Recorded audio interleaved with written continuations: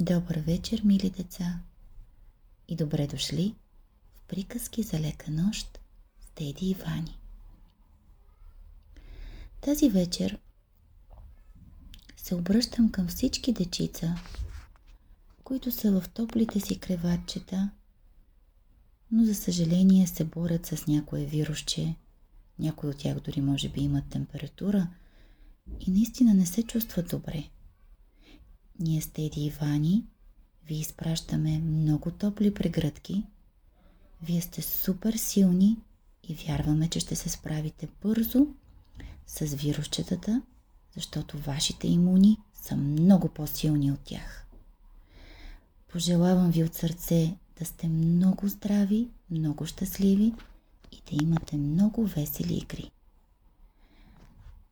Тази вечер ще споделим с вас една специална приказка за оздравяване, която се разказва за приятелката на Тифани, която боледува.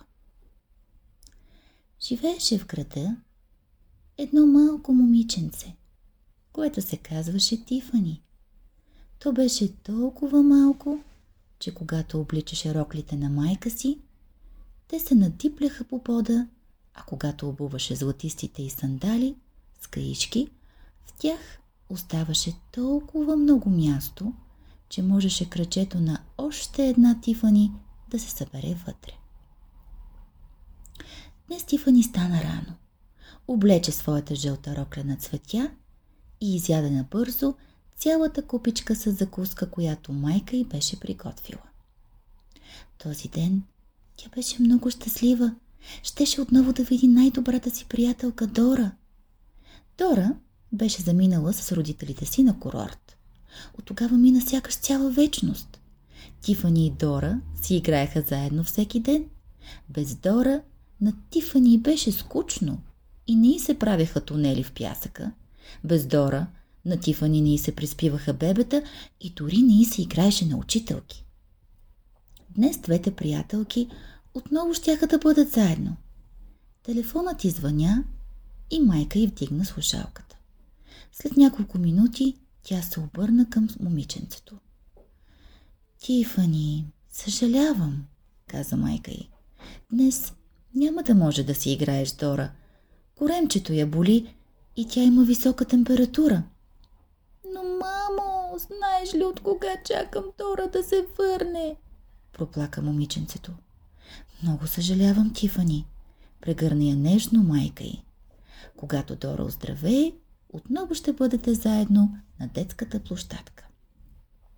Тифани се натъжи. Беше прекарала толкова дни без приятелката си и сега Дора много й липсваше. Осения идея. Обикновенно, когато човек е болен, приятелите му носят плодове, за да оздравее по-бързо. Разбира се! Хайде да занесем плодове на Дора! Възкликна Тифани. Така тя ще оздравее по-бързо. Хайде, мамо, моля те!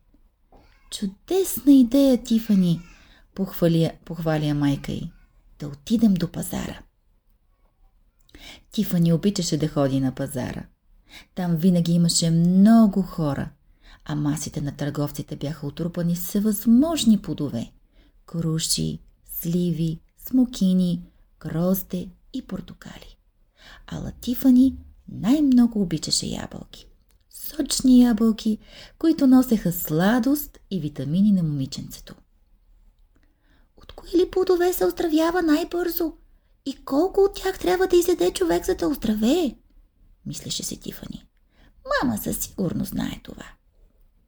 Спряха се пред една маса. Ябълките тук се сториха на Тифани най-червени и апетитни. Здравей, Тифани! Поздрави я продавачката. Виждам, че днес си излязла с майка си на пазар. Здравей, Карлота! Поздрави на своя ред Тифани. Моята най-добра приятелка Дора е болна. С мама ще й занесем плодове, за да оздравее по-бързо. В такъв случай предай на своята приятелка моите пожелания за бързо оздравяване.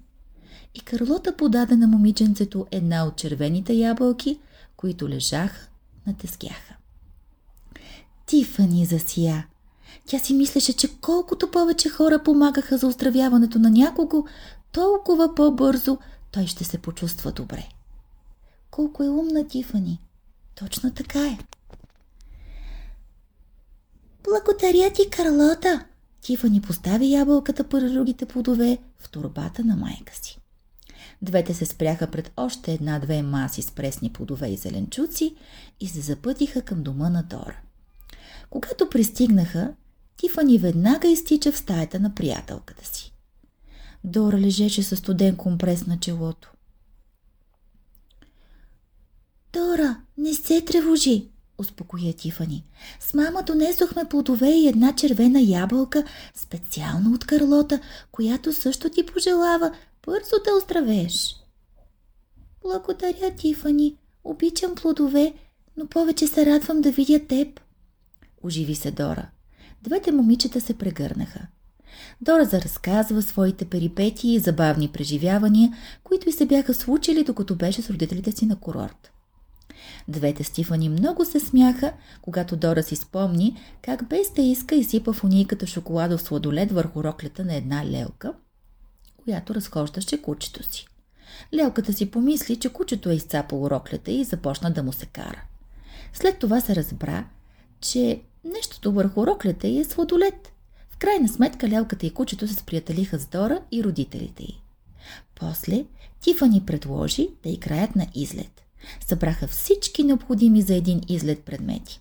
Чашките за чай, едно огледалце, 2 ластичета, няколко фибички, най-новата плюшена играчка на Дора, катеричко и няколко купчета, които щяха да им служат за преминаване през река, ако срещнаха такава по пътя си.